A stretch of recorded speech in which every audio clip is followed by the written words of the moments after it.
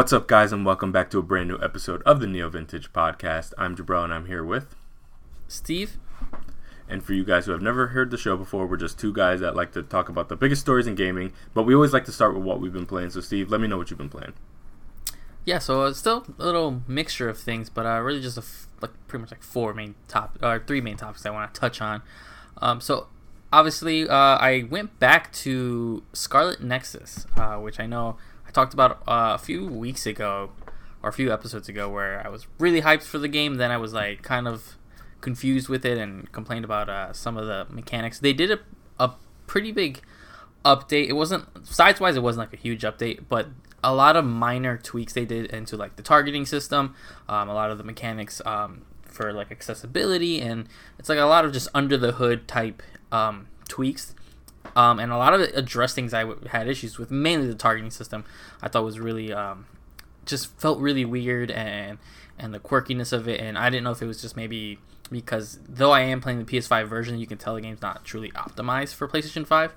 It feels like it fixed all of that. So I got into it again, and I'm starting to go through the story more. I'm taking my time. I felt like I was almost trying to like speedline it, like almost Devil May Cry it, where the game really wants you to take your time and read collectibles and talk to people and build this bond with some of your teammates, like a Persona Light style, not where it was like super, competitive and that it mattered to that extent. But now it is helping me flesh out the characters, flesh out the world a little bit more. So now I'm actually really feeling the game again, and the combat is still just as interesting and unique as ever, where it has that nice mixture and stuff. So I'm excited, and I think now I will be able to continue carry through to the end of the game, just because that moment to moment is a little bit better. It's a little tighter now. It's what I felt like the game should have been, which makes me just wonder if a couple more patches would have made that game work better at launch. I know it's been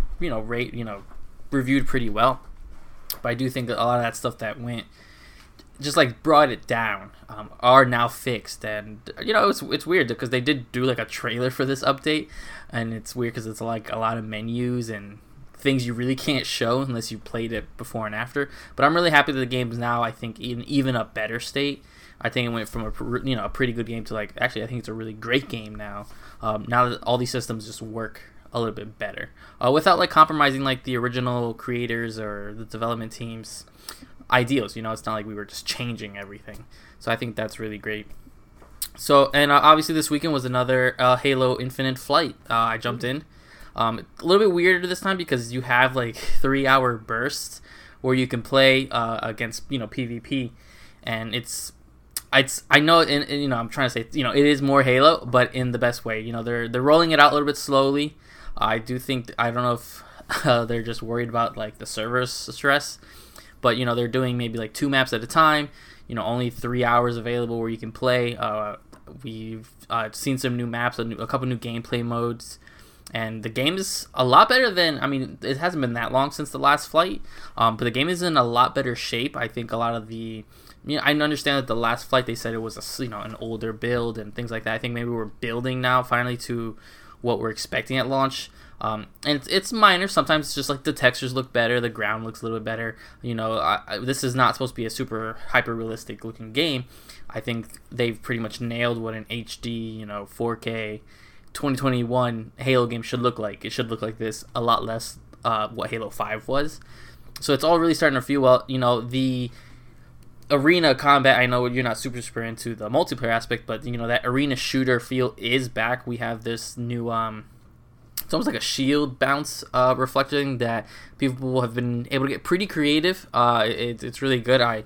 For all my breakdowns, to see what Halo really is changing into, I always look at Chris Ray-Gun because he's like a super Halo fanatic. So watching some of his streams and seeing these like small mechanics just work a little bit better. The grappling hook is a whole lot better. I always thought it was almost felt like just thrown in the first flight. This one feels a little bit sharper, where I'm killing people, and I knew they had the needler. I could grapple hook just the needler, turn around and get the next guy behind me. So it's just working so much better, and I'm having so much fun with it. And at first I was like kind of irked about the 3-hour periods because they're like pretty far apart, but when I'm in there in that moment, I'm having great, and I almost don't want to go too far. I know later today we're filming on the last day of this flight, and then next weekend there's gonna be another flight. And I think they're opening the big team battles tonight. So that'll be interesting to see. It'll be, I think, our first experience with vehicles. Unless I've been missing the map, it'll be I don't know. I don't think they've announced what map they're gonna show or give us access to. So that'll be interesting to see how big team battle works, because that's always a big staple in Halo. So I'm super excited to see what really comes of that. So I guess our next episode I'll have even more thoughts, because the next flight will be next weekend. So I'll have another weekend of the Halo Infinite flight, which is shaping up to be pretty well. Pretty exciting for the actual release of Halo Infinite. And so the last thing I've been tapped into, and I'm still early on, and I know this will actually probably go in. I think you've probably played a lot more than I. So Kena Bridge of Spirits finally released. I know small delays here and there, and this was something we've had pre-bought for so long, and we've been looking forward to it for a while. Now, I'm still very early on in the game. I from the slice that I have played, love it. I'm confused on some of the reviewers who are saying it's like a PS2 game in 2021, but not in a bad way. I don't know if they remember what PS2 games feel like. I do understand sort of the quirkiness and it's very, very slight jankiness of the controls.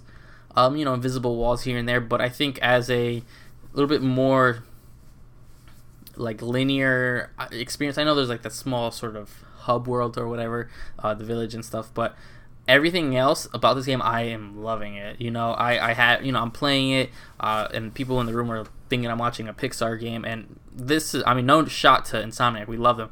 If I thought this is Ratchet and Clank looked like a Pixar movie, this even blew that out the water, in my opinion. From the widescreen, for the way it's shot, the artistic style, it just looks so fantastic. So it's really exciting to see that, and I can't wait to dive more into it. I only ever saw one gameplay trailer of this, and this was, I think, at the PlayStation 5 announcement, and I kind of always went dark from there. I know we've had a few different PlayStation events and state of plays that they've talked about it, but I was pretty much sold since day one. So the gameplay, I actually didn't know there was combat in it, so I thought that was really cool to see the different combat and the different mechanics. I'm also just a huge fan of masks, so the fact that that's all really tied into like the spirits and that first part when you put the mask on and you break that barrier and you see the flashbacks of the spirits that you're helping cross over.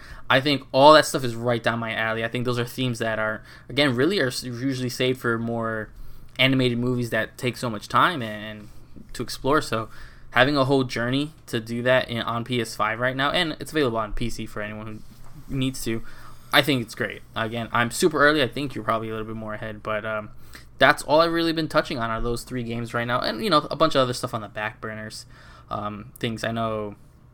Things you're probably talking about, Castlevania Advanced Collection, and all these other great things that were shown in. We'll talk about later as well. So, what have you been up to?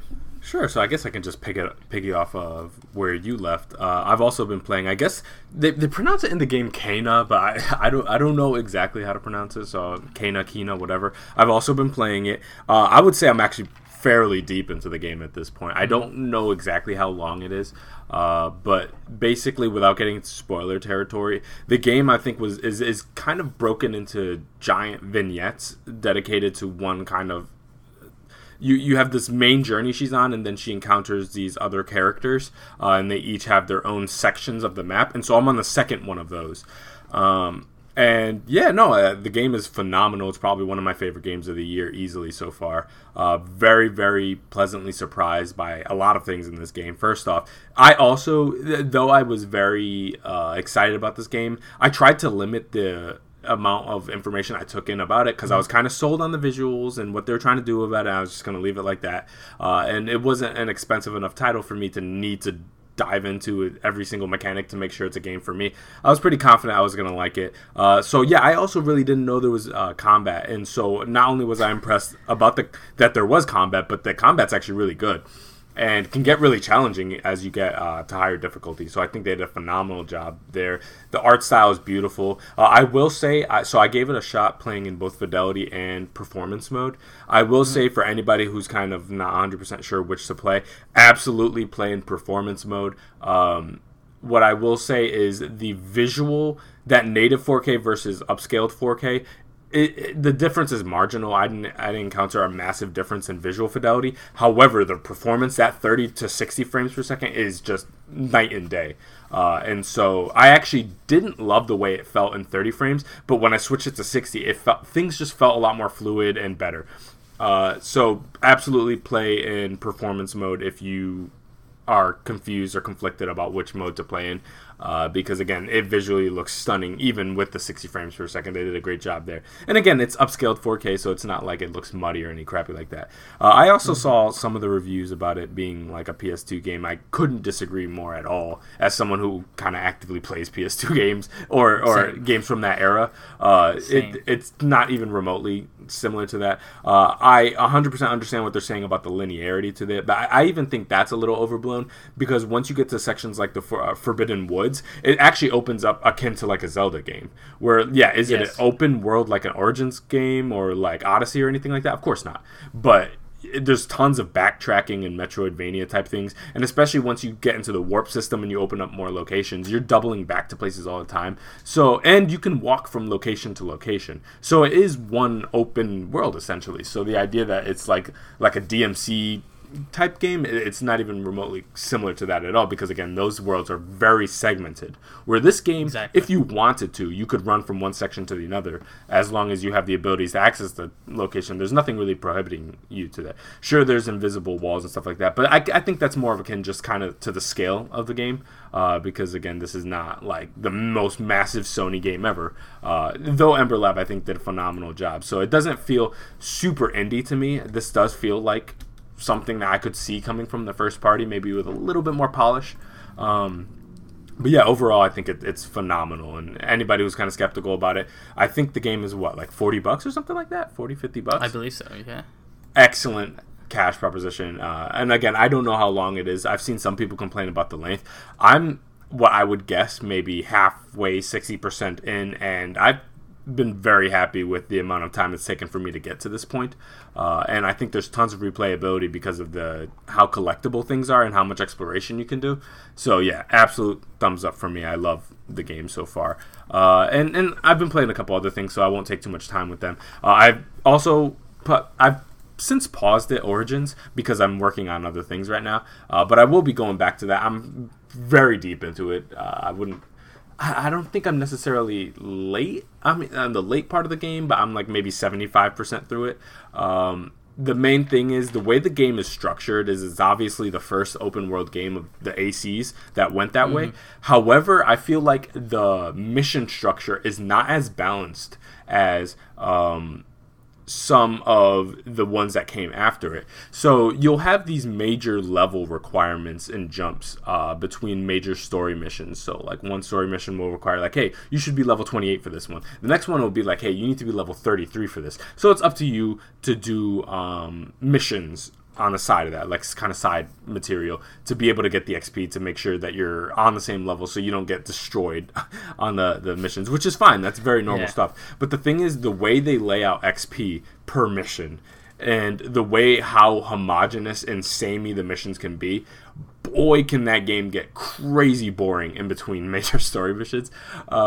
So that's my only major critique of it, is I feel like it got a little bit more balanced later on, where they struck up a good balance where it's like, if you would like to get pretty close to mainlining it, that's an option you could do. If you'd like to do more exploratory runs, you can absolutely do that. Where here, they made it so you need to play the side material, but it didn't feel like they put a ton of love and care into some of the smaller missions, where it's like a lot of fetch quests. So it's like, escort this person from A to B, go into this encampment, clear that out, clear this encampment, take people out, go get this relic from this tomb, and you go through, and it's the same things over and over and over and over again with higher scaling enemies pretty much. And that can get a little bit samey in the way that I feel like Odyssey and Valhalla, they took you into such weird situations and weird part of the map, but it felt so unique from it. So even the smallest mission, they're like, oh my god, I can't believe some people missed this, because this is like such a funny, quirky, weird mission. Where Origins, I didn't encounter as much of that, and I saw attempts for it, like, hey, escort this giant white croc from like this encampment to this Yep. swamp area, which is cool. But then I'm getting attacked by hippos for like the 15th millionth time in this game, and I'm like, okay, guys, like, so eventually you do get to a point where I could literally sit there and predict the missions that are coming to me, and it literally is right. So that's the only thing. I do like Origins a lot, but it has gotten to a point where, and also I would admit, I might be a little biased because I am pretty fatigued right now because I've played back-to-back Assassin's Creed games from the beginning. So I am kind of in a mode where I'm like, okay, wrap it up, Bayek. Like, let's wrap it up. But I do like the game quite a bit. Also, I played Origami 2. This is a game that recently came to Game Pass. I dabbled with the first one, but I did not dive deep into it. And this game is really awesome. So this game is 100% for anybody who's into any kind of like stealth game. So if you like Assassin's Creed, if you like Ghost of Tsushima, and you're okay with something a little bit more indie feeling, this game is absolutely for you. They take out a lot of the crazy story elements. So it's literally, they give you a giant encampment area, and you just stealth around, killing people and fulfilling some kind of obligation that they want you to do for the mission. And so it's a pretty simple formula, and you're a ninja also, so obviously it gives like Tenchu vibes at times. But yeah, I think they did an excellent job with that. And sure, it has some jank to it, but generally speaking, it does what it needs to do. The only thing is, it's super not forgiving when it comes to breaking stealth. So if at any point you get caught by like 2 or 3 people, chances are you're screwed. You could fight it off if you really have the skill to do so, but in my experience, and again, I've been playing these stealth games for a while now, so thankfully a lot of the tricks that I found working really well in Assassin's Creed work fine in this game as well. I would say that it's a lot less forgiving in that regard, that like if you they obviously want you to play a certain way and plot out your pathway and kind of prepare for things and have an escape route and stuff like that, because if you try to go in guns blazing in any capacity, even if it's not a ton of people in the area, chances are they're going to kill you because they deal a lot of damage, because it's supposed to be that kind of difficult stealth situation. And I guess to some degree you could say it's a little bit more on the realistic side in that regard, because yeah, if you were trying to stealth infiltrate a facility and you got caught by 3 people with swords, chances are you probably wouldn't do so well against them. And it's a very similar situation where like there are parry systems and dodging systems, and just general blocking, but the ability to leverage that against 3 people, I don't feel like it has that level of fluidity in the combat to allow you to do that kind of stuff. So for anybody who has an Xbox and is interested in those type of games, I 100% say give it a spin, 20-30 minutes, and you should be able to know whether it's a game for you. And I think people can get a kick out of it. I wouldn't pay more than like $20 for this type of game. For me personally, about the time I'd get out of it. But if you can get it for like on Game Pass or for cheaper, on PlayStation, I think it's on PlayStation, then I think it's worth a spin. So a good game. Steve, I think you might get a kick out of this game. Yeah, this is one of those things that it's kind of just been missing me, and I'm looking at it now, and I knew it looked cool. I didn't know it was like this whole stealth. I'm looking at this like a few screenshots, and it looks great. Now, I mean, me being me, I'm gonna obviously have to play the first one. Are they hard connected? Origami 1 and 2? Well, so I can't 100% say how connected they are, but personally, I played maybe 10 minutes of the first one a while ago, and I just jumped into 2, and I'm having no problems, because again, the game to me is 100% crafted around the gameplay loop and less about the narrative. There is a narrative there, but at no point am I in a situation where like I'm following an NPC character that I don't know who the hell they are. It's really just they give you a scenario, they drop you into the world, go ahead, and the rest is on you. So I would say you would have zero issue jumping into this game at all. They teach you every single mechanic you need to know. I can't even say what mechanics are in the first one or not. They teach you everything, and the way they do it is a lot of mechanics that you kind of just have in Assassin's Creed or Ghost, you actually have to unlock in this game. And they craft the missions around that. So they'll set you up with, the ability to stealth kill someone, and kind of hide in grass and stuff like that. But things like drawing a character into your grass, like, you know, like a whistle mechanic or something like that, is something you unlock over time. Not hard to unlock things, but it takes time. And so as you unlock things, the missions start leveraging that mechanic more and more. So it's actually a pretty cleverly designed game that forces you to really learn how to use every single thing.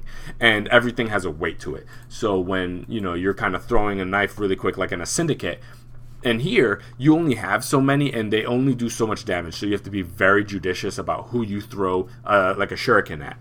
So it's small things like that I actually think could be frustrating to some people and actually pretty cool to others.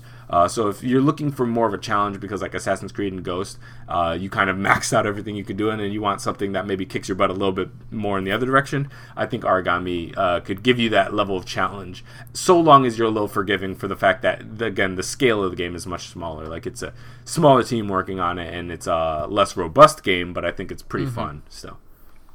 No, I might have to check that out. And I mean, it's $3.99 right now on PlayStation. So perfect. And then the second one is on Game Pass, which who knows? But so I'll have to check that out, because that is one of those things that it's like I constantly see, and I'm like, I gotta play this. It looks like it's down for me, but for some reason I haven't had that time for it. But usually with your sign-offs, I'm usually pretty confident going for it. Yeah, for under $5, I think you're gonna like it. I don't think this is gonna be your game of the year, but I think you can get a kick out of it. And yeah, the only advice I can give you is do not try to fight multiple people at the same time. It's not gonna work. Okay, got it. I'll keep you updated if I decide to jump in. Awesome. And then the last one, and I'll wrap it up here. Obviously, I've been playing Castlevania Advanced Collection. I got it the moment that it could have came out. I got the game before it posted onto the eShop, and I used my computer because that's how much I wanted it. They posted the link online, and I checked the eStore, and it wasn't there. I was like, absolutely not. Went on the computer, bought it on the computer, downloaded it onto my console because it was in my library or whatever. And yeah, no, phenomenal. Again, like, there's not much new I can say about these games because people who know. Personally, I'm playing Circle of the Moon right now, and I'm kind of just going through it. The last one I'm probably going to play is Harmony of Dissonance because I have that on Game Boy. I also have Aria of Sorrow, but Harmony of Dissonance I was playing up until not too long ago on my SP. So that's very fresh in my head. So Circle of the Moon is the only one that I didn't have a physical of in this collection, with exception for Dracula X. But I don't really like Dracula X, and I know that might be heresy to Castlevania fans, but I love the soundtrack and I love the visual style of it, but the game, the heavy weight to it, I just don't like personally. Yeah, no, Circle of the Moon is what I'm playing mainly right now. Love the game. I'm on the latter part of it. I think I'm like 70% through it because once you know, Castlevania is, for anybody who doesn't know, I would say is broken into a couple eras. Obviously, you have the NES era, and I think you can lump in some of the Super Nintendo titles with that, like Castlevania 4 and Bloodlines and stuff like that are similar vein. Obviously, things change with Symphony of the Night that leads into the Advance and DS era, and then onwards you get like kind of things like Lords of Shadow and stuff like that are very completely different stuff. And so when it comes to Castlevania, once you know the format, you can pretty much jump into any of them and make decent progress, like, so long as you understand how it works. And so as someone who's been playing Harmony of Dissonance up until very recently, jumping into Circle of the Moon, I was pretty able to like mainline it really quick. And so long as you're able to figure out where the save points are and kind of make it from save point to save point, you'll make progress pretty well. So the game is phenomenal. I love the way it looks. I love all the amenities they add, all the little kind of like concept art stuff. The music player is awesome too, because that's awesome, because I wanted to sit there and listen to the soundtrack of Dracula X, but I didn't want to really play the game that much. So that was perfect for me, and I kind of just sat there and ran through a couple of those theme songs. And yeah, it just runs well. It has all the different aspect ratio. If you are a psycho, you could play full screen if you want to, and just like stretch it to the Switch screen. Stretch those massive GBA pixels. space. Yeah, yeah, those pixels on GBA to. Yeah, I don't know. I wonder how that even looks all stretched out. Yeah, I mean, I always check just to look, because I think it looks hilarious with the NES one, because I've played Castlevania 3 fully stretched just to see. And I played like maybe the first 2 levels or something, not that long, but it looks ridiculous. And so the Game Boy one looked a little less ridiculous because there's more pixel density in those ones than obviously the NES ones. But overall, I think it's a kind of ridiculous way to play. You could either Obviously, Pixel Perfect or kind of just the general bars on the side are the best way to play. Pixel Perfect's a little small for me, and the difference is negligible enough that I'm not too worried about it. I played the same way with the Mega Man collection, the ZX collection, where I just kind of play with the bars on the side, and that keeps the aspect ratio faithful, but like not super stretched. So I like what's going on with this collection. It's only $20. Anybody who likes Symphony of the Night and is upset that Symphony of the Night is not on Switch yet, these are close enough. I know nothing will ever be a replacement for Symphony of the Night, but personally, I can super co-sign Harmony of Dissonance that it's pretty great as far as I'm concerned. It's one of my favorite ones, period, especially after the kind of Symphony of the Night era. So for anybody who is a little upset that that's not on Switch quite yet, that's a good replacement as far as I'm concerned. Yeah, I always put in my mind, my mental check, like Symphony of the Night and then these 3 GBA games usually together, because they're obviously highly inspired by, I mean, I know it's them, I know it's Iga and everyone, so highly inspired by that Symphony of the Night. Dracula X is a weird one to put on the collection, because, I mean, that's basically, it is Rondo, right? It's Rondo of Blood. Correct, Yeah, so interesting. That's an interesting one. Yeah, I probably will just listen to the music. I'm not dying to jump into Rondo again. Yeah, I played Dracula X years ago on like my PSP. That's when I used to play it. Exactly. But yeah, no, and for anybody also, don't sleep on Aria of Sorrow 2, because I think if you're interested in seeing a Castlevania game play with imagery that like literally no other ones play with and get like super futuristic and stuff like that, that is a cool one too. So there's lots of cool things in this collection. Of course, I'm still always going to be partial to Castlevania 3 because that's just my all-time favorite, but this one's like a really refreshing kind of, I do like the save system. They're a lot more forgiving personally, and I know that's hilarious to some people because they feel like the Castlevania games are like tough after Symphony of the Night. But for anybody who plays the NES games and knows what I'm talking about, where it's like nice to have save points and not have to be solely reliant on save states, unless you're a savage, which I've done this run before with no save states in the original NES one. I've done that too before. It's brutal to get through, so I do appreciate how forgiving some of these newer ones are, where like they just give you a little bit of breathing room. So I've been playing the hell out of that, and I've been trying to strike up a balance between that and Kena and trying to find out like what I'm gonna play, because I just like them both so much. So that's poor Origins. It just got completely shafted the moment these two games came out. So yeah, but it makes sense. These games are just better in the nicest way. I say that with peace and love. Absolutely. All right, so I guess we can move on to the first story. This is a big one. So yeah, we got a huge Nintendo Direct this week, and so we'll just go kind of point by point, and not everything is on here because some things either got announced and like, no offense, but like nobody cares, or it's just updates. So I tried to hit all the major points here because otherwise we'll be here all day because they announced a lot of stuff.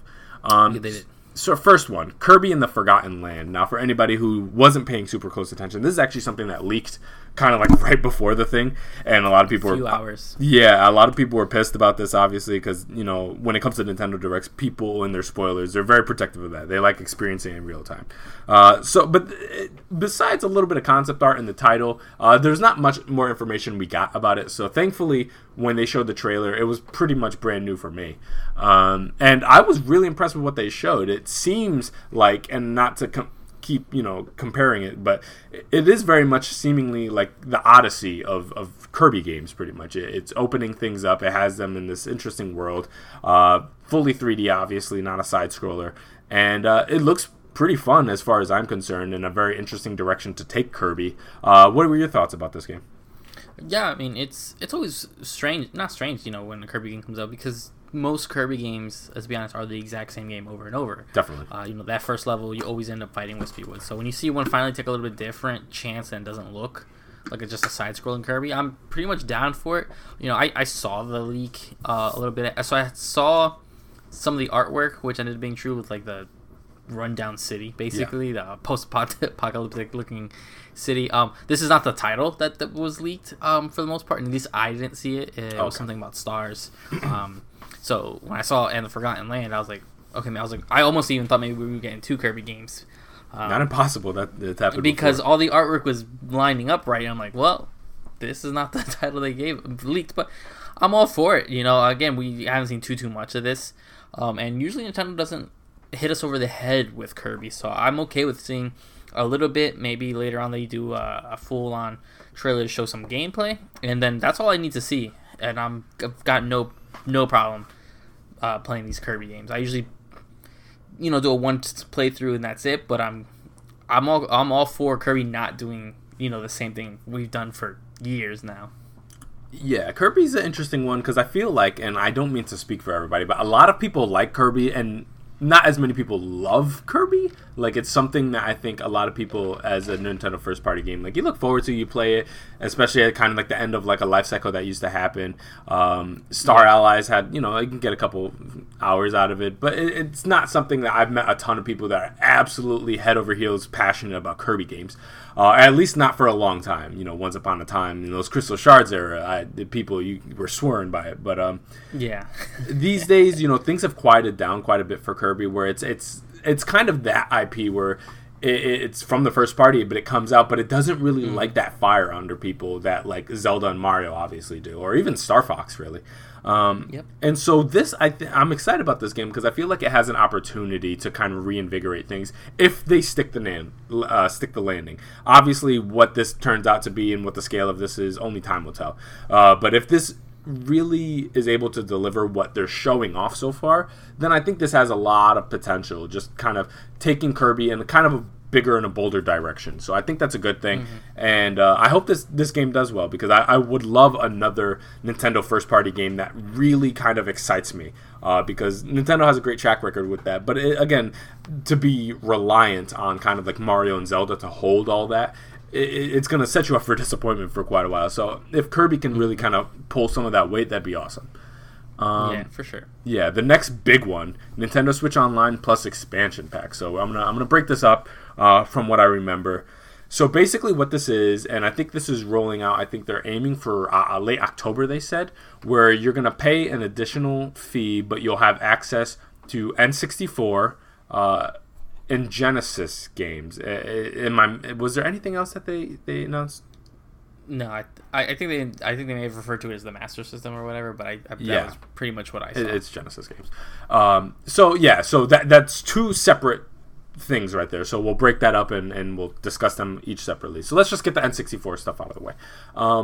So obviously that's been something super in demand for a while. They showed off a number of games, and it's pretty much the N64 games that you'd imagine that they'd come out with. Majora's not going to be there at launch, but it will be coming at some point. But this is something that we all hoped for. A lot of leaks confirmed this, but it was still nice to finally see them acknowledge that N64 games are coming to Switch. What are your thoughts on this?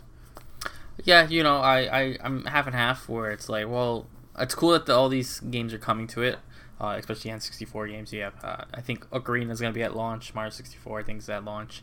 I do think it's kind of a sour taste because we have to, upgrade your membership or whatever. So we have to pay more. I understand we're getting more. Yeah. But to be honest, the base membership is nowhere near what even...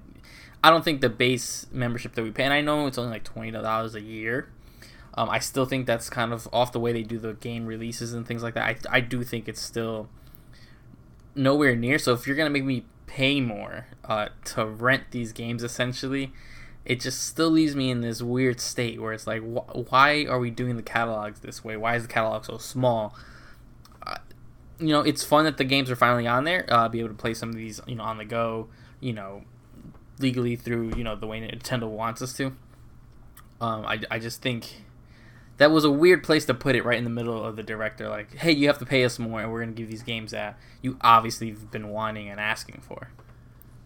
Yeah, I'm pretty conflicted, just like you.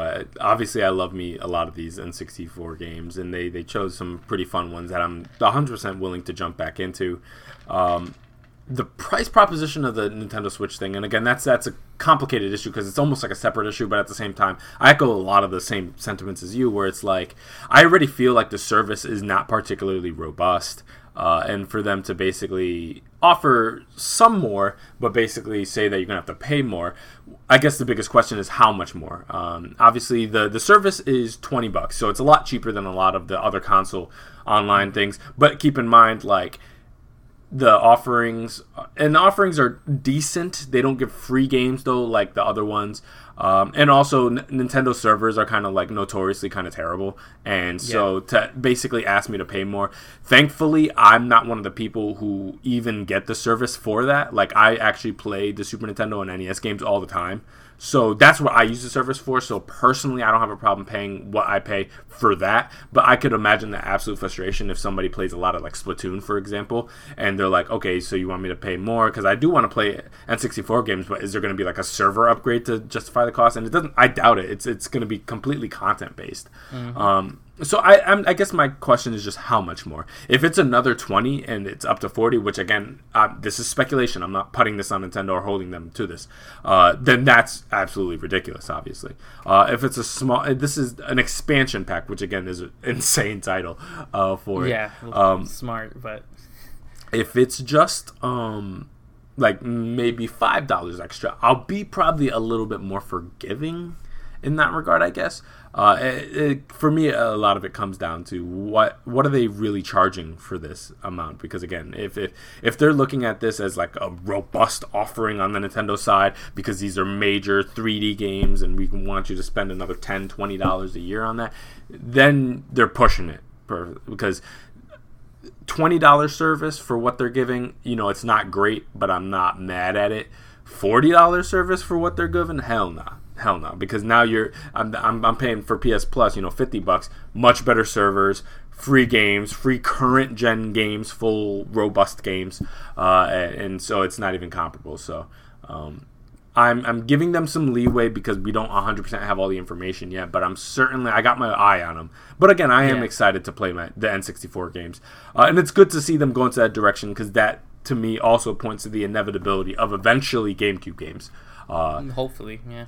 Beyond that, I think is super unlikely, with maybe small exception, because technically we have had Wii games on Switch. They're just technically not marketed as Wii games. Like we had World of Goo, and that's essentially a Wii game. Like it still plays the same way. And I know that's like a small exception that people are going to be rolling their eyes at me, but technically it is a Wii game. So I feel pretty much the same as you. It's like I want to play the games, but I got my eye on them because it's like I need to know how much this costs. And thankfully, we won't have to wait long, only a couple more weeks to find out fully. Yeah, absolutely. And then I guess the second part of the story, or this particular bullet point, is the addition of Master System or Genesis games. And that was very strange for me. And also, before I go any farther, they're also releasing cordless and wireless versions of the N64 and Genesis controller to use for the Switch Online as well, just like the NES and Super Nintendo did for all you guys who like to collect those. That's also worth noting. But yeah, Genesis games, very strange on my end for multiple reasons. So obviously, I'm a massive Genesis fan. I know you are as well. We both love these games. I have a vast majority of those games in one form or another. Obviously, I have the Genesis Mini as well, thanks to you, of course.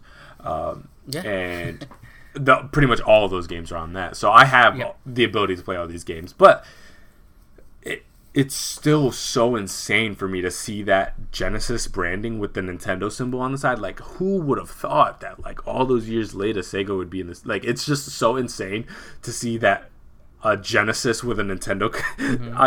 Who would have thought that, like, all these years later, that we'd be in that position?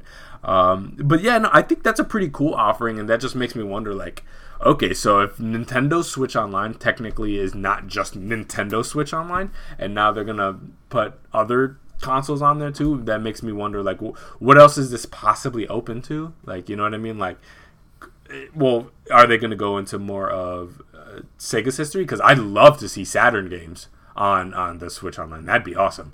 What were your thoughts on this part? Yeah, I mean, it took me by surprise. I'll be honest. I was like, when they were like, we have, and this as well, you would think GBA would come to this way before, or Game Boy, even OG Game Boy games before he got Genesis games.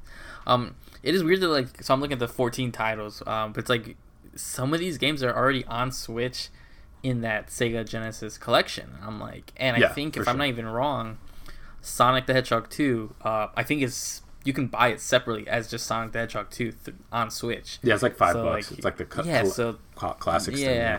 the Sega Classic. So I mean, it's interesting, but it's like, I mean, I guess more content doesn't hurt.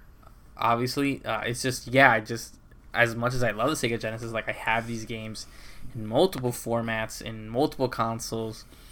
There's a lot of GBA and Game Boy games that are kind of lost in time, and I would have preferred that. I will obviously dabble in some of this stuff. Like, Streets of Rage 2 would be great, but I'm not dying to go play Echo the Dolphin again. It'd be nice to Echo. Or it's like 4 sequels and time traveling one. But for people who haven't jumped into like Shining Force, excellent, Castlevania Bloodlines, excellent. So they picked and choose some nice. It's weird they would just jump straight into Shinobi 3. But again, like we're saying, also good though. That's a good one. Also great, but it's just so weird to just Sonic 2, but not Sonic 1. So it is just like a weird collaboration, and because then we have Golden Axe 1. So it's like weird, but at the same time, I guess as long as it's part of this other bundle that they're giving us, it'll be interesting to see what else rolls out for Sega. Because like you're saying, we start getting into maybe some Dreamcast and Saturn and things later on. Now I see. Now you're starting to plump up the worth of it. Give me Crazy Taxi on Switch. Yeah, that price of admission. If you sweeten the deal, then you got me. Yeah, for sure. That's the most exciting thing for me is not the Genesis games, but the implications of them offering a non-Nintendo property on Switch Online. Now, I'm not going to go as far as to think that they're going to be adding, Intellivision or like Atari games or anything like that, because obviously the connection between Nintendo and Sega, though at one point incredibly adversarial, now obviously is super symbiotic, and so that's a very unique thing to Sega and Nintendo, so it makes me just super excited. And I would imagine that if they want to go in that direction, they're probably going to roll it out chronologically. So they're doing that now. They're doing Genesis now. They're doing N64 on the Nintendo side. Then it's probably expected that they'll probably do a Saturn next, and then maybe a Dreamcast, and then beyond that, we have to wait on Nintendo. There actually is nothing beyond that, so I don't know what I'm talking about. But yeah, because then they all went on to GameCube anyways.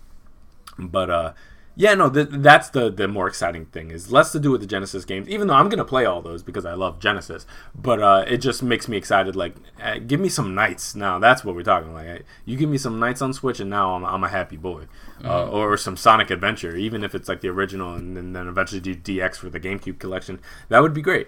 And that also tells me that Sega is super on board with what Nintendo's doing on the online side. So that means that when we get to GameCube eventually, that makes it more likely that Sega will be on board to allow for like a Sonic Adventure DX or a Sonic Adventure 2 battle or something like that. Yeah, hopefully. Yeah, and whether that be offered in their original forms through the Dreamcast collection, if that comes, or if that be released on GameCube through that side, whatever way, I think that makes that much more likely to happen, because obviously Sega's on board to some extent here.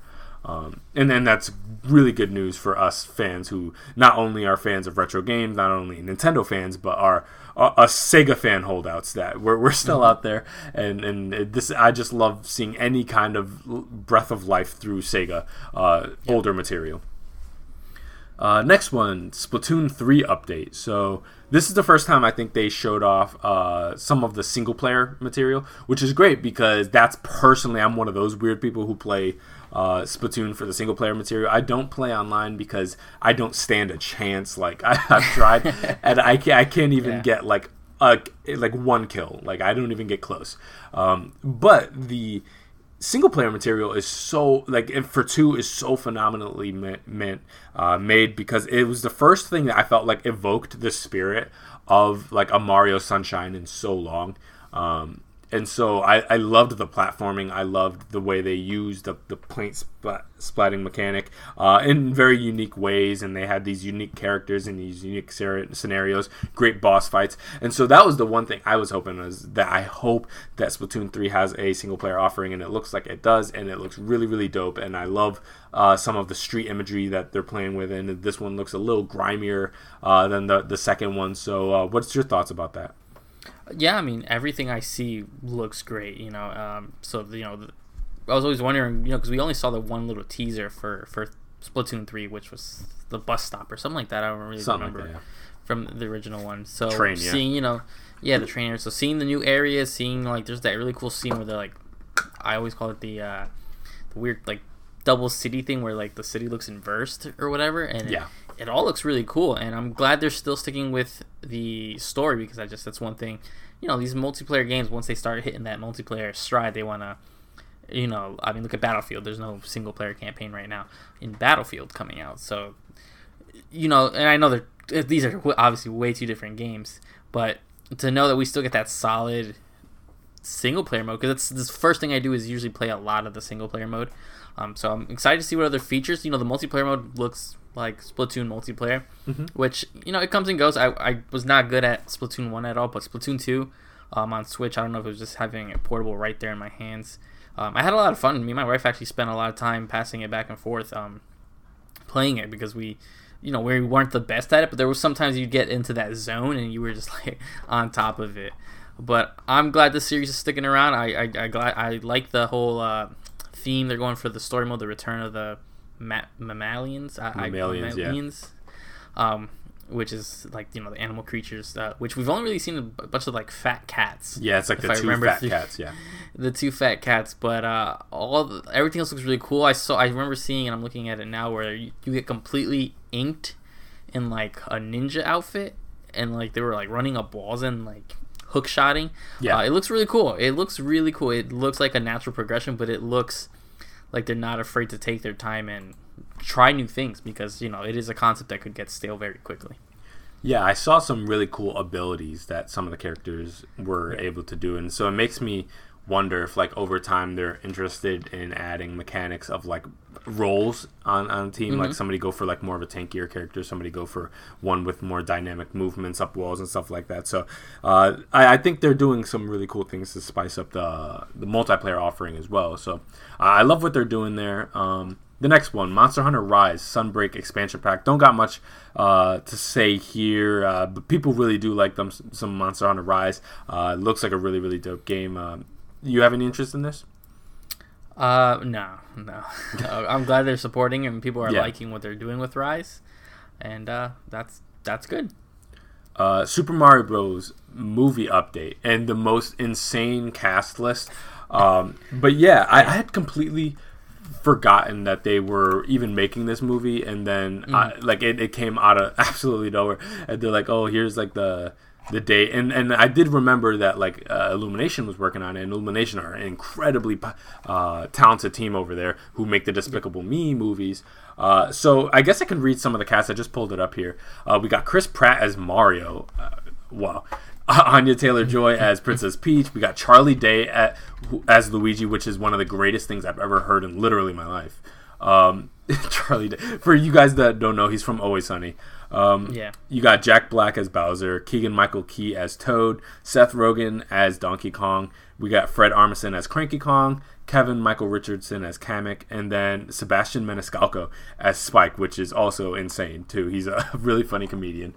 And then Charles Martinet is also going to be part of the movie in some capacity. I don't think they gave him a character. I think he's just kind of there. And it's coming out holiday 2022. I have no doubt that this movie is probably going to be pretty incredible, at least from the animation side because of Illumination. The cast sounds wild. The only one that I was kind of perplexed by, funnily enough, was Chris Pratt. Obviously, Keegan-Michael Key as Toad. This seems like this is going to be a way more meta movie than expected. This is not going to be a traditional kind of kids front to back classic Mario telling. If they're going to have Chris Pratt as Mario, this is obviously going to be a way different thing. And again, Keegan-Michael Key as Toad tells me that Toad is probably not going to have the same screaming demeanor that he's had in the game.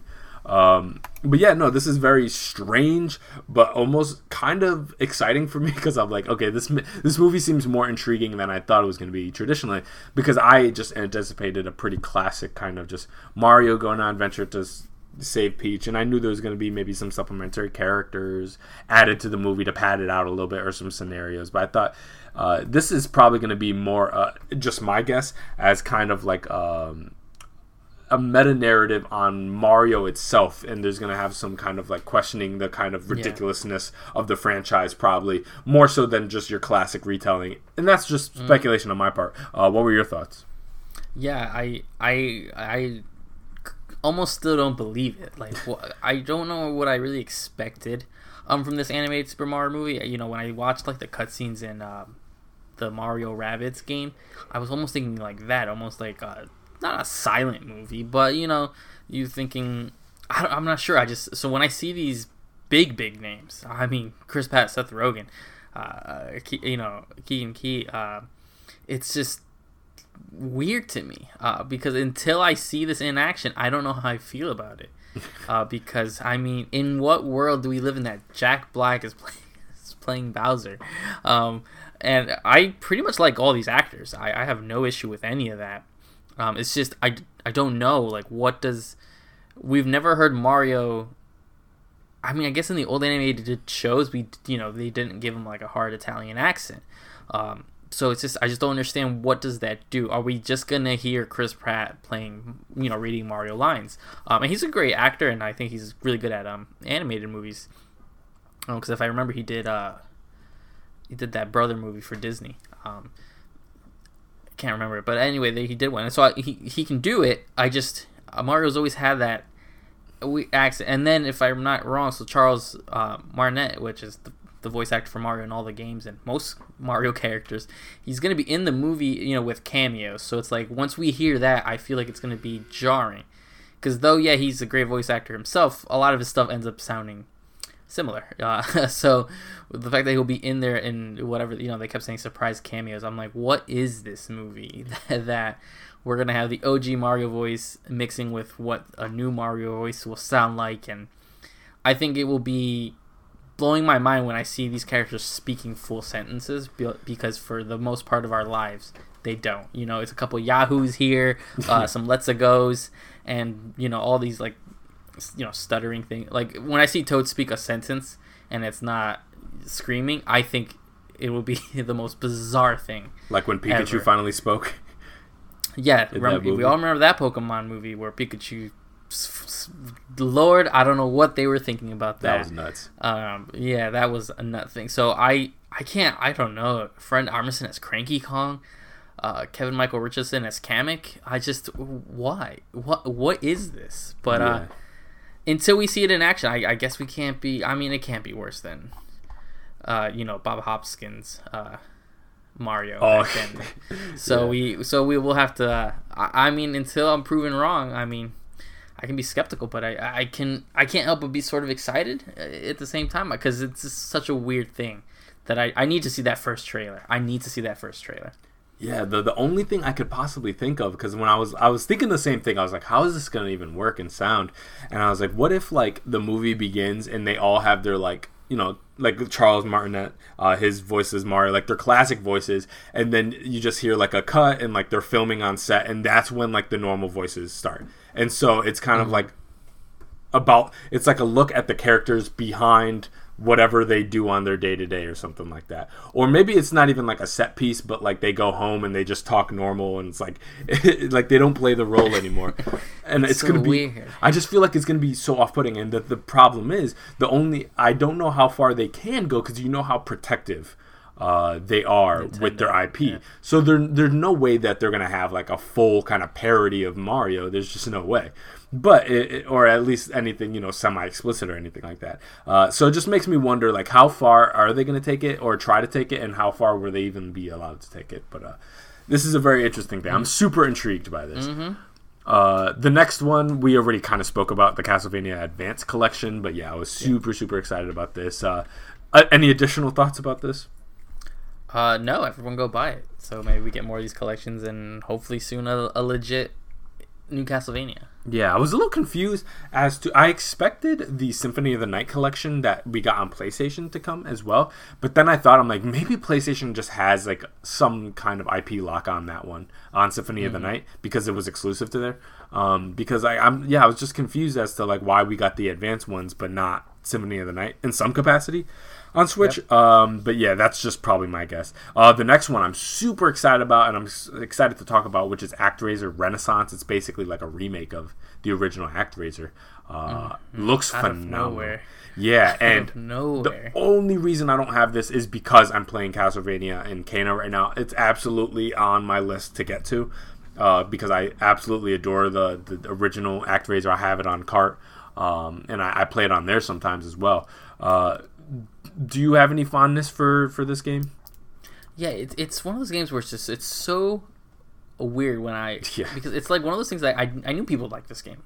I know you and I have had discussions, but it's like one of those games people are like, oh, what is it? I'm like, it's hard to sell because you start as a platformer, then you go into it's like a god sim game. God simulator almost, and then you doing city building and stuff. But I mean, I don't even remember hearing rumors about this, and not only did we finally get because since its release, and I think for us was in the 90s, I don't think it's ever really been re-released.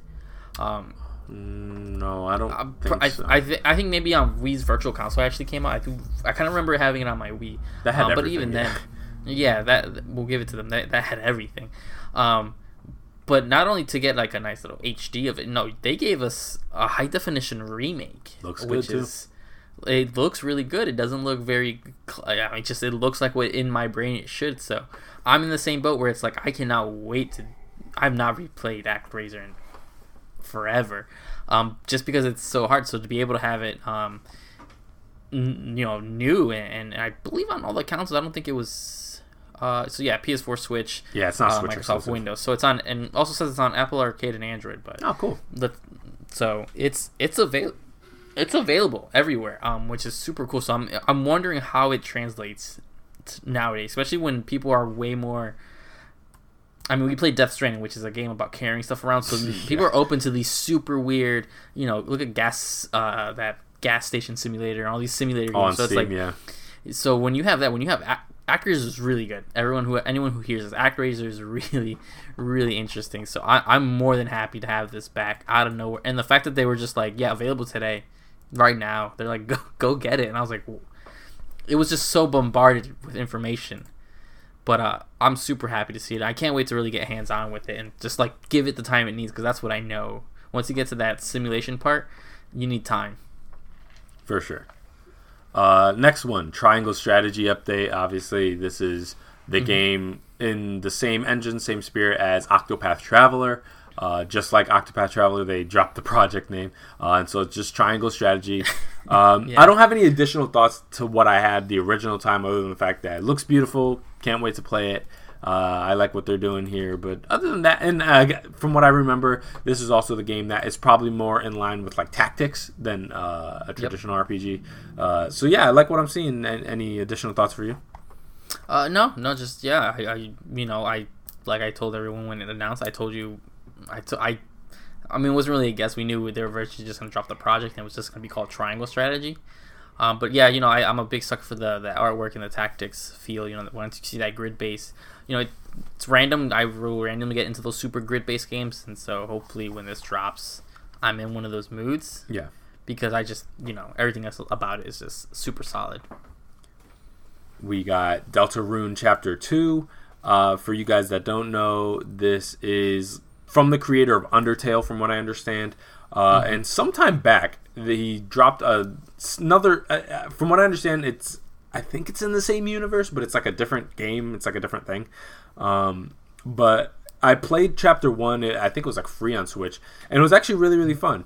And I liked it. It's pretty much the same gameplay style from what I remember to Undertale. It's kind of like a music dodging bullet hell thingy. And so finally the rest of the game is coming out. So for you fans of the series, you got that. Any thoughts there? No, I mean, I'm surprised it took so long. I think Toby Fox right? does take a long time to do this. So again, I remember playing Chapter 1 when it came out, and I liked that gameplay a little bit more than I did Undertale. Yeah. And I know, there's like a lot of parallels. Like some of the characters from Undertale are in here, but they're not the same ones. So I don't know if we're doing Earth 1, Earth 2 type deal. It's Deltarune is Undertale just scrambled. Yeah. So it's interesting to see that. I was surprised it was for free. He did confirm that chapters 3, 4, 5 are going to be paid. Okay. So for people who, I know it's also weird, like if you're looking for Chapter 2, it's an update to Chapter 1. So if you already have Deltarune Chapter 1 there, if you update it, it should say Chapter 1 and 2.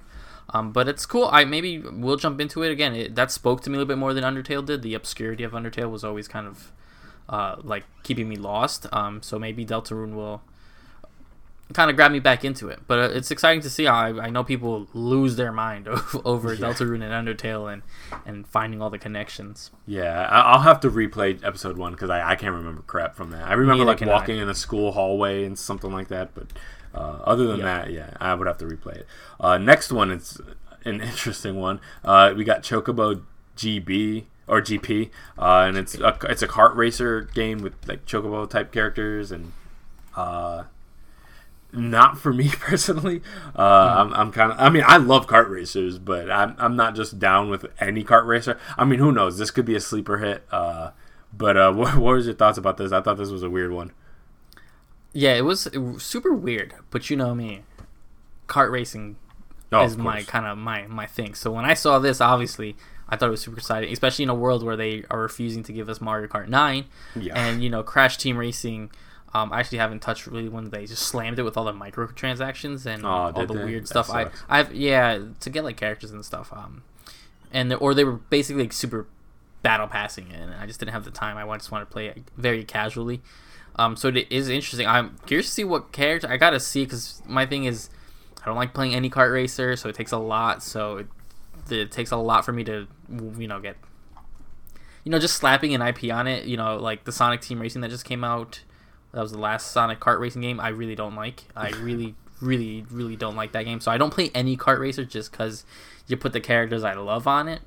But this looks pretty solid. This is one of the things I just hope they give us a demo so I can try it out. Because we've only seen like 3 characters. I think obviously they showed Chocobo. I think they showed like Vivi or as a mage. Or it might have just been a mage. I don't know if it was him exactly. But I'll keep an eye on it. They just gave us 2022 as a release date, but I'm hoping this is not just a quick cash grab. Yeah, I hope it's really good. The thing is, I have such high standards when it comes to kart racer, because I feel like CTR and Mario Kart have just mastered it. And they're two sides of this kind of the same coin. People go back and forth about which one they like more, but I think they've both just mastered it so well. So for like a third entry to kind of break in, you got to come with the heat. And so like I'm skeptical of it, but I'm not writing it off so far, because again, sometimes you hear about these things that come out and it's like, hey, this is actually pretty good. But yeah, they always have Sonic or Nickelodeon kart racer. There's always one of these in like the incubation somewhere. Garfield kart racing. Got a sequel if I'm not wrong. That's absolutely. I almost want to get the game just because. But yeah, so we'll see how this one plays out. But from what they showed in the trailer, it looks like this is getting a bit more love than your kind of just cash grab kind of thing. So, and then lastly, we can kind of end off with the Bayonetta 3 trailer. So finally, this game reemerges. This game, for you guys that don't remember, was announced back in I think like 2017. So because the Switch was like brand new when they announced this game, and they just gave us a 3 there. And pretty much since that time, it's been completely silent. And so everybody's been asking like what's going on and how's it progressing. And so finally they're back. We got a brand new trailer. Looks good. We got a new design for her. So yeah, things are looking really, really good. I can't wait for this game. I feel like I kind of have to replay 2 now, because I won't be able to remember a lot of what was going on, because it's been years by this point. How excited are you for this game? Yeah, this is one of the things I like in every direct. I would look in the comments and people were asking for a Smash character and Bayonetta 3. Yeah. Because, like you're saying, they announced this a long time. Well, they announced like the collection that came to Switch was with Bayonetta 1 and 2. Yep. With all the Nintendo content. And then there was like, and we're doing Bayonetta 3. And then it was like complete radio silence. And then not too long ago, we had some people coming out. They're like, hey, yeah, we're ready to talk about the game. It's all on Nintendo. They're obviously the big publisher. That's why it's exclusive. So they're like, yeah, Nintendo's gonna show it when they want to show it. It's not up to us. And then weeks later, obviously, we got the trailer finally. I think the game looks great. There's like that weird tease at the end where I guess a new character. People were speculating because it almost had like a Devil May Cry reveal at the end. But we'll see what plays. Again, I can't remember the story of these Bayonetta games for anything. Yeah. Because especially Bayonetta 1, which was so I don't know, campy in a sense, and was so just like weird. Bayonetta 2, I don't remember any. I at one point I believe I just started skipping the stories because it was weird. So I may have to replay it or maybe watch a recap. But it's finally, I'm glad it's finally out there because I know I know some deep Bayonetta fans that are just dying for this game and they don't know where it is. I think her character design looks good. They really went with like, especially the hairstyle, super different in each entry so far, so it makes sense and is in line with everything. Definitely. Yeah. So that was it for the Nintendo Direct. So we can jump right into the next story. A lot of good stuff. These Sony hit us with a good state of play not too long ago. Then Direct, Xbox always gets a little willy washy with theirs, but we'll see. So next story, we have a continuation of this whole Epic Games versus Apple. We actually, I want to say, discussed this last week or the last episode or the episode before, where I kept as a joke in words saying that both teams lost, because I know that article seemed almost like Epic won, and now we're seeing it really isn't. So from Matt Kim, Epic Games CEO Tim Sweeney revealed that Apple has rejected the company's request to reinstate Epic's developer account, effectively banning Fortnite from returning to the App Store following the legal battle between Epic and Apple. Sweeney revealed on social media this morning. Later, a letter sent to him by Apple rejecting Epic's request to have its developer program reinstated. An Apple developer account is required to develop and deliver apps on iOS. Furthermore, Apple says it will not consider requests to reinstate Epic's account until the district court's judgment becomes final and non-appealable, which Sweeney says could take up as long as 5 years, which means in the quick sense, Fortnite could be banned for almost about minimum for 5 years on iOS devices, which is a little nuts. I thought this was something, we talk about it every time. We thought things would have settled down by now. Someone would have paid someone out, or the courts would have pushed it in one way or the other. It's nuts to think that Apple's sticking by their gun. They don't care. It's just so wild that they're still doing this, and being almost very petty. Like I always said, both sides lost, and this shows even more of that, to the point where even Apple says even once the decision is final, they're going to try to appeal it as soon as they can. So once it's all over is then when they can start even thinking about letting Epic back on the App Store, which is it's a nuts case. This is interesting.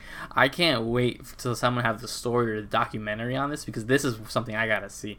Yeah. Whatever footage that they have, because I understand where this all came from, but it almost became to like this pettiness now, and now it's just like in this limbo. I actually don't think you will ever see Fortnite back on the iOS or the App Store or the Epic Games in general, because they will obviously keep going on this. But what do you think of this turnout? This is one I didn't really see coming.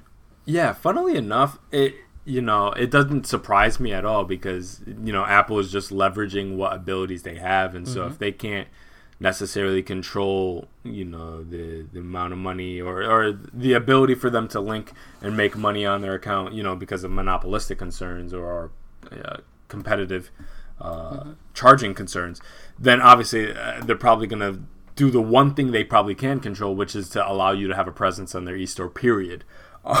So it didn't surprise me. I thought it was a bold move, because basically they're really cutting off their foot there, where they're just like, Apple, whether they make the margins that they want or not, they do make money off of Fortnite. It's one of the massive games. So even with that 30%, and if it's lowered to like 15 or 10%, or because they're allowed to link to their own store or whatever that does, they do make some money on Fortnite, and I would imagine they make a lot more money with Fortnite than they make with a lot of the vaporware nonsense ads that they have, or apps that they have on their store.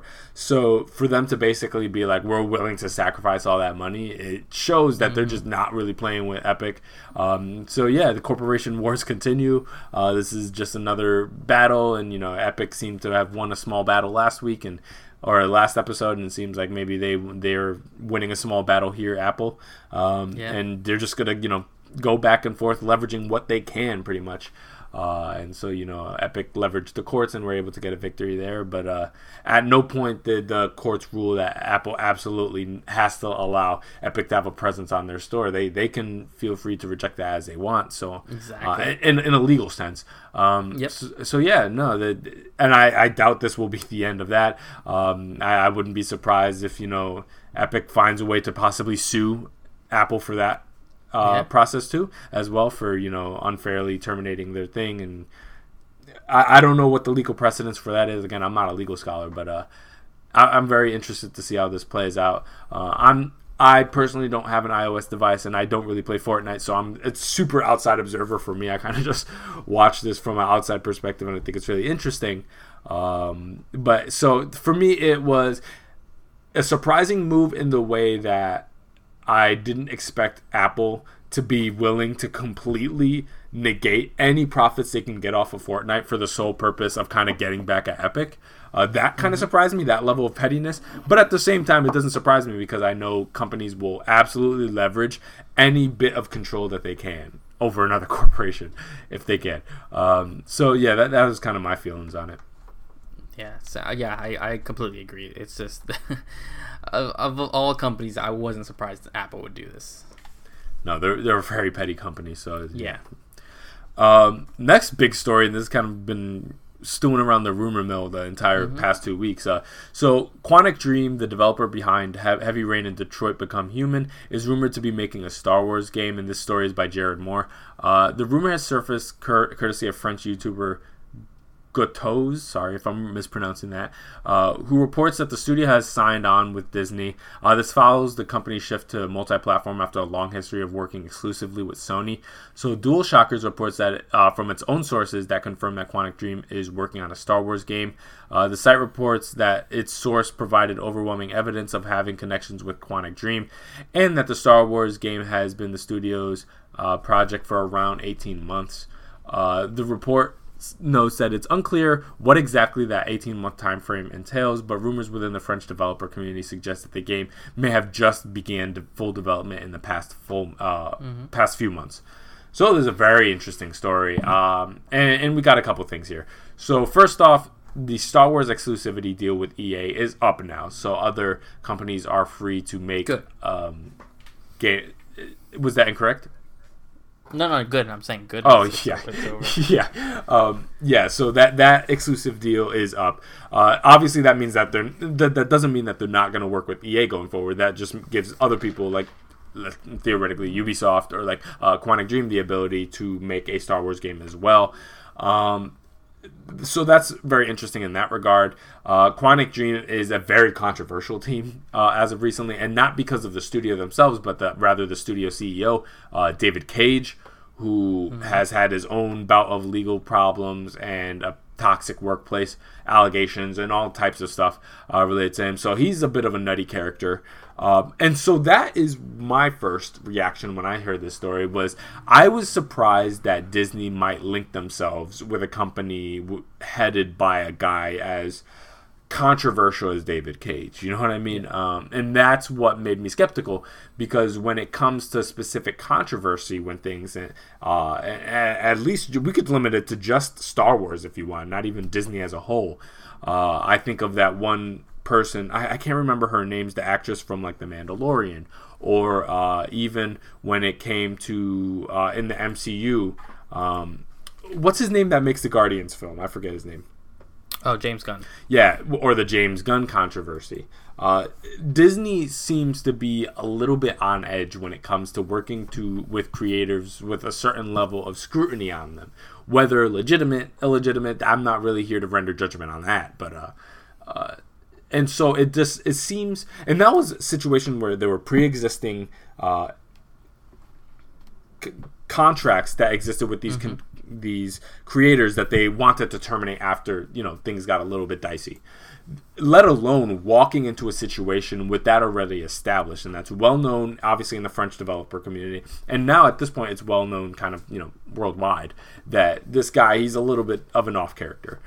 So it would surprise me to see Disney willingly go into bed with a company led by him. But at the same time, Quantic Dream is not necessarily synonymous with David Cage. He may or may not be associated with this game in general. I don't know exactly how their structure of that company works.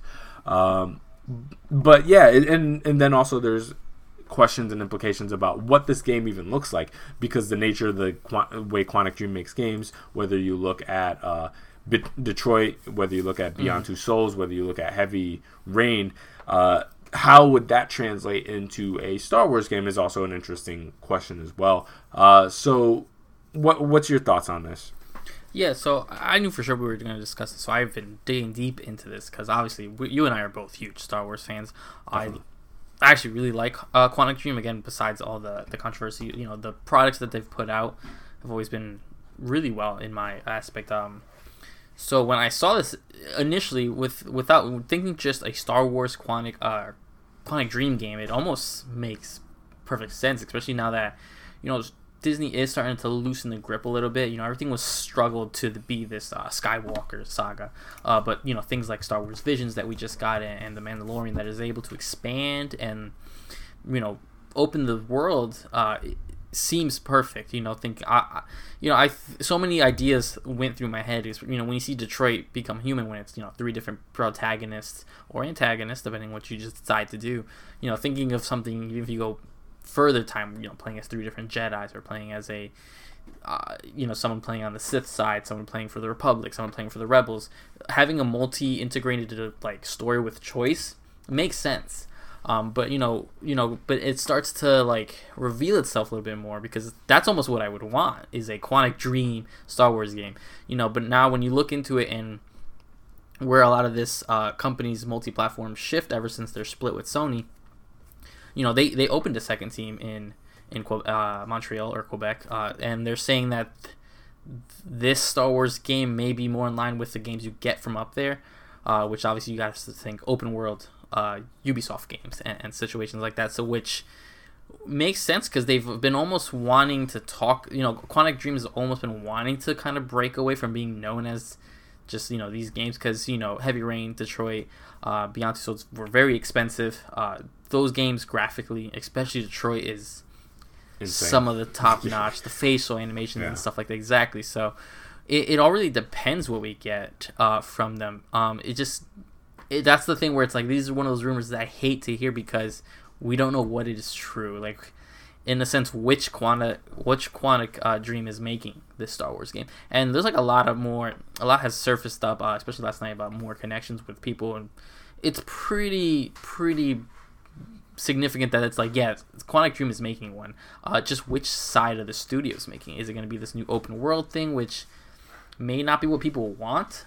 Some people will, maybe, but I would prefer the other one. So it's just one of those things where it's like, now I have to keep a note on this and either keep my expectations low or keep my expectations middled through, because not that an open world Star Wars game is bad, but now you're going to be realizing we're getting a somewhat sequel to Fallen Order, Fallen Order, which was, you know, semi-open world, as open as I think a Star Wars game can really be. We have Big Bad KOTOR coming back, so it's like, I want different Star Wars experience. Like, again, I'm going to keep using Vision as an example, because each episode is its own experience and tale. As much as I want some of those episodes to be a full-fledged show, I just hope that we're not going to get the same thing over and over and over again. So it's concerning and at the same time exciting, because I just don't know exactly where it's going to go. Yeah, and I share a lot of the same sentiment as you do. Obviously, it seems like you're a bit of a bigger fan of Quantic Dream than I am, though I do enjoy some of the things that they put out. I actually really do hope that in the event that they are making a Star Wars game, that they do make it in line with the games they made previously, even if that's not particularly the vision that they have set for themselves going forward. I'd actually really like that, just because, again, as you said, that open world action thing we already have being done at a pretty high level. Respawn absolutely killed it on their last one, so, or not Respawn. Who did Fallen Order? I can't remember.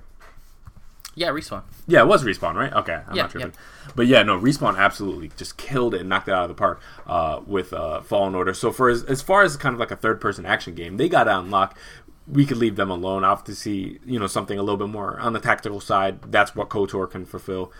We got the first-person shooters, coming over from DICE and stuff like that. So, I feel like they can actually do something special, which is their storytelling ability. Now, obviously, some people like the story, some people don't. But what you can't say is that Quantic Dream doesn't go for it sometimes, you know what I mean? And that they don't put care into the stories that they try to tell, and the way they interweave things, and they have a very creative way of telling stories over there that I really, really do appreciate. And so that's kind of what I hope for them, is actually to bring that to Star Wars and just do something completely different. And so kind of like an interactive movie version of Star Wars, I think would be excellent, personally. But again, if that's not what they're interested in doing anymore, so be it. But yeah, when people are actually talking about like, oh, we don't want a Quantic Dream Star Wars game because what are they going to do? Make it interactive. I'm like, that actually sounds awesome to me. Because every other form of Star Wars game we have already. We have the fighter pilots, squadrons types games. We have the first-person shooters. We have the third-person action. We have something more tactical. This is the one lane that I feel like is probably less tapped, if anything, where it's like, imagine if you could watch a Star Wars movies and actually interact with it. Not just in a way where it's like, oh, this cutscene makes me feel like I'm watching a Star Wars. No, but the Quantic Dream actually doing a Star Wars game where like you're actually like, imagine if you could actually interact with Rogue One. That would be amazing for me. So yeah, no, I'm actually pretty optimistic about this if done right. But again, we are missing so much information, and yeah, you bring up great points with kind of Quantic Dream expanding a little bit, that this can mean a lot of different things, because and the immediate analog I went to was like BioWare, for example, where it's like depending on what team is doing what can vastly change the experience. It's the difference between Dragon Age and Mass Effect 3 and Andromeda and Anthem. You know what I mean? Like, these are massive differences depending on who's working on what and when they're working on it, and so that can also be a great thing, because you got to think like with Ubisoft and like Eidos Montreal and stuff like that, the heritage of developer that they'd be extracting from that area, if they're working over there as Quantic Dream, that team would best be suited probably for the more action open world, third person kind of type of game anyways. So yeah, you raised some great points, and overall I'm pretty optimistic about it. Yeah, same. I think even in a world that they go a little bit more action and go more, I guess, video game than I hate the term, but walking simulator in a sense, I just think there would still be that Quantic Dream hopefully twist to it where it is very story based. I mean, especially if you look at the first two trilogies of Star Wars, so less the sequels, that political aspect is pretty big. Definitely. To have those giant conversations, whether it be with the council or whether it be in that giant dome thing where they're all floating, I think back and forth controlling and putting your case up would be really well, again, in that Quantic Dream style. I think even if it is more action-based, where it's more game-based, I just hope there's still that Quantic Dream DNA in the game. So that's at least my hope for it. But I mean, we can only, unfortunately, wait and see. Yeah. Let me be Jar Jar and hand over power to Chancellor Palpatine. Yeah, give him make Palpatine actually make decisions. So for the final story, so it's like a good and bad news, because last time we were talking a little bit negatively about this. So Yuji Naka goes indie. Our article comes from Jared Moore over at IGN. So the Sonic the Hedgehog co-creator Yuji Naka has taken a move towards the realm of indie games following this year's disappointing release of Balan Wonderworld. As translated by VGC, Naka, who turned 56 on September 17th, happy birthday, tweeted thanking fans for their birthday wishes before going on to announce that he's working on a small indie mobile game developed using Unity. His quote, "I've recently started learning how to program again, and I'm working on a simple game for smartphones with Unity," said Naka. Quote, "I'm making it by myself, so it's not much, but I'm enjoying programming it. I hope you'll be able to play with the app when it's available." So, there was a lot of mystery and discussions and, I guess, rumors that Mr. Naka was going to be just kind of done, put away from everything after the, I don't know if disappointing is the word, Balan Wonderworld, which, you and I had very strong negative feelings from just the demo. You and I have not purchased and beaten the game. No. I'm glad to see that at least the passion is still there. You know, him going way smaller hands-on. Again, that first app may be something very small, puzzle, drag and drop type game. But sometimes just knowing he's still in the industry, maybe be able to oversee and help work on other things, because he has a lot of good ideas. I remember when we first saw Balan Wonderworld, we were actually kind of excited for the game. We thought the art style looked really cool. Yeah. Looked very Knights, is what we kept bringing up. So, you know, it wasn't until we got our hands on the game that we were that we stinker really down. Yeah, immediately gave it off based off the demo. We gave it a stinker award on it, preemptive, just because you know, just in a world you create a game where all the buttons do one thing. So it's and again, I know there's a lot of other stuff in play. This wasn't just all his decision, so it is sad to see it all work out that way. But at least he isn't. It didn't like, all right, I'm just disappearing from the game world. And, you know, he's, 56, and you have people even older still creating some of the best work. So I'm glad that passion's still there for him. Yeah, I actually read that. Part of me, because I like this story, because I felt like with the last story, I actually did kind of feel sad about it, because it gave me very much kind of like...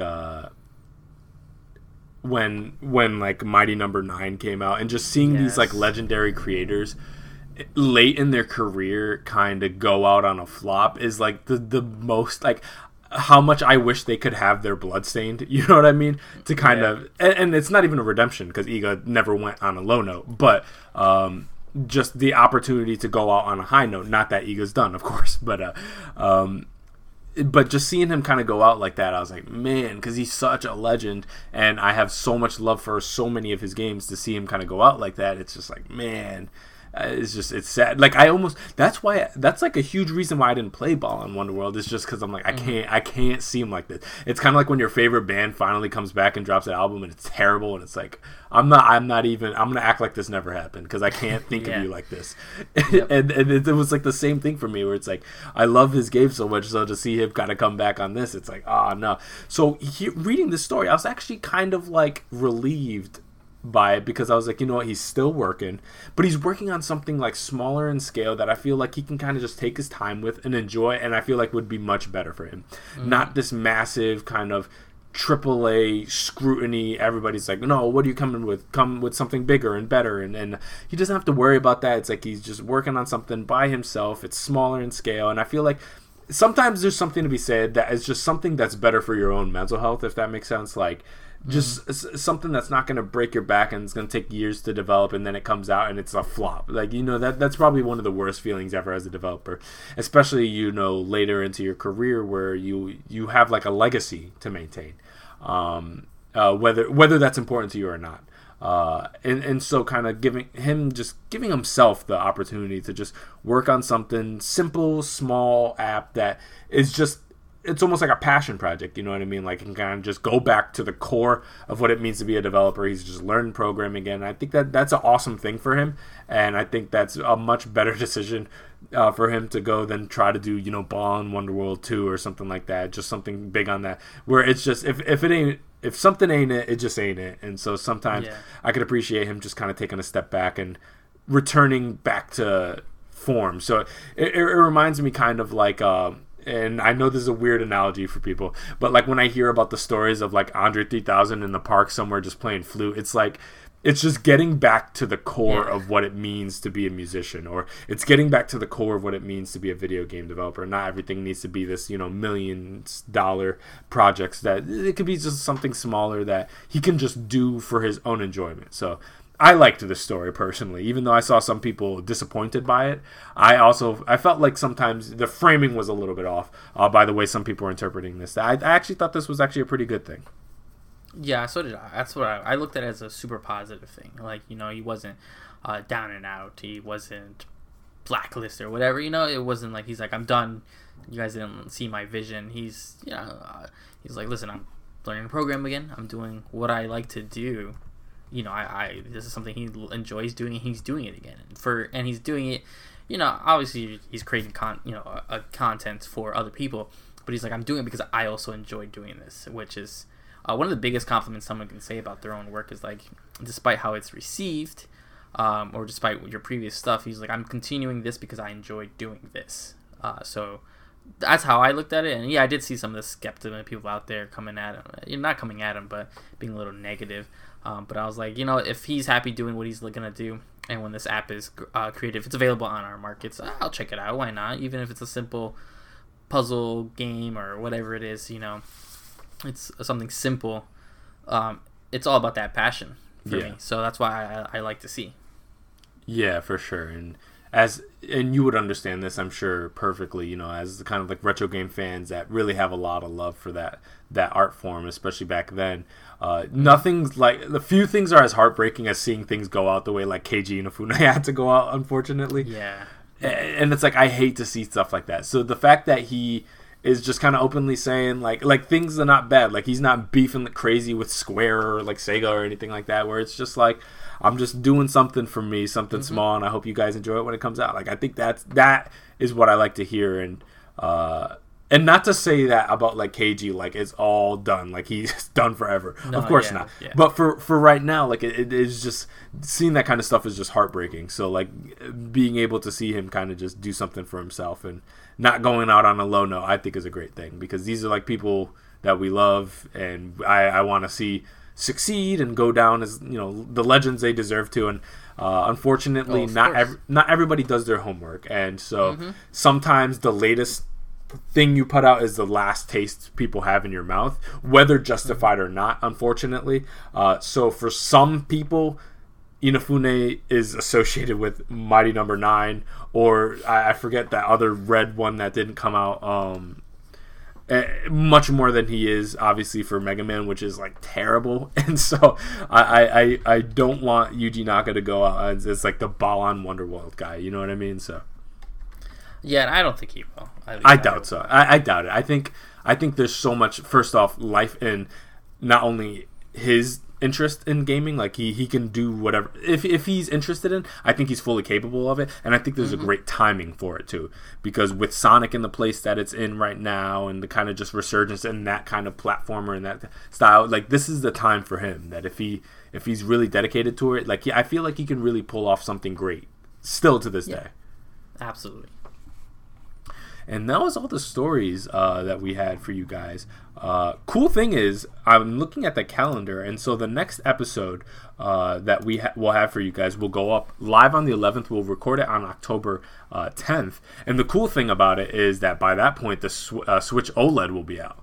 And so we'll have thoughts about that, hopefully. Or at least I will. Will you be getting your Switch OLED by that point, you think? I am planning on it. All things going to plan, yeah. That's all we can really say. I'm planning on it, and if not, one of us will. Yeah, I'm set to pick mine up on that Friday at Best Buy, so I'm hoping things go well. I maybe it's because I've just gotten so used to it. It's like shipping to my house is what I'm used to at this point. So now going and picking something up in person almost makes me feel like it's not going to work. It's how weird how things have changed. But yeah, no, I'm excited to jump into that. I had thought it's so weird that there's so little hands-on anything about it. So that's like one thing that I just wanted to bring up that's really weird. That the only thing I found was there's one Japanese YouTuber. I forget his name. It's like Hikakin or something like that. Hikakin, who is like a huge Japanese YouTuber, and he has like an unboxing of the Switch OLED, and then there's like some like UK articles about it and stuff like that, but so few people have gotten hands-on with the OLED, which is so weird for something about to launch in 2 weeks. Have you noticed that? Yeah, so I did notice that. The other day I went to go look at IGN because I assumed in my brain they'd have something. IGN, I mean, they have to. I'm like, oh, they gotta have like a hands-on unboxing, something, and nothing came up besides like a few discussions and some of their Nintendo Voice podcast, I think. And I'm like, unless it's, I don't know, unless they're playing it close to the chest for some reason. I'm like, or whatever their quote unquote embargo's not up, and I was super surprised because you have to assume they're gonna get one, if not already have it in hand somewhere. Yeah, and I don't mean to like make the implication that something's wrong. I'm just surprised from like a marketing perspective that like they haven't given this to anyone, and 2 weeks away. So you have to assume that at least a week from now, at the very latest, maybe these early roundup IGN, GameSpot stuff will start popping up the unboxings and stuff like that. But it's just so weird because I love watching those videos before it comes out, before a new piece of hardware. When like the PS5 was coming out, all the like unboxing stuff, I loved watching that kind of stuff. And so I'm like, I want to see people get more people get on hand with it. And again, no offense to Hikakin, because his video was great on it, but like I would like to see some of my favorite YouTubers get their hand, like, give it to Marquise Brownlee or like Austin Evans or something like that. So yeah, I just wanted to mention that like the Swoled will be out by the next time. So I'm excited to report what my thoughts on like Metroid Dread is on it, because oh god, I can't wait to play that game. Yeah, absolutely. All right, so this was the Neo Vintage Podcast. We talk over the biggest stories in gaming. This is your bro, and I am with Steve. Hope you guys enjoyed. And we'll see you guys in 2 weeks. Bye.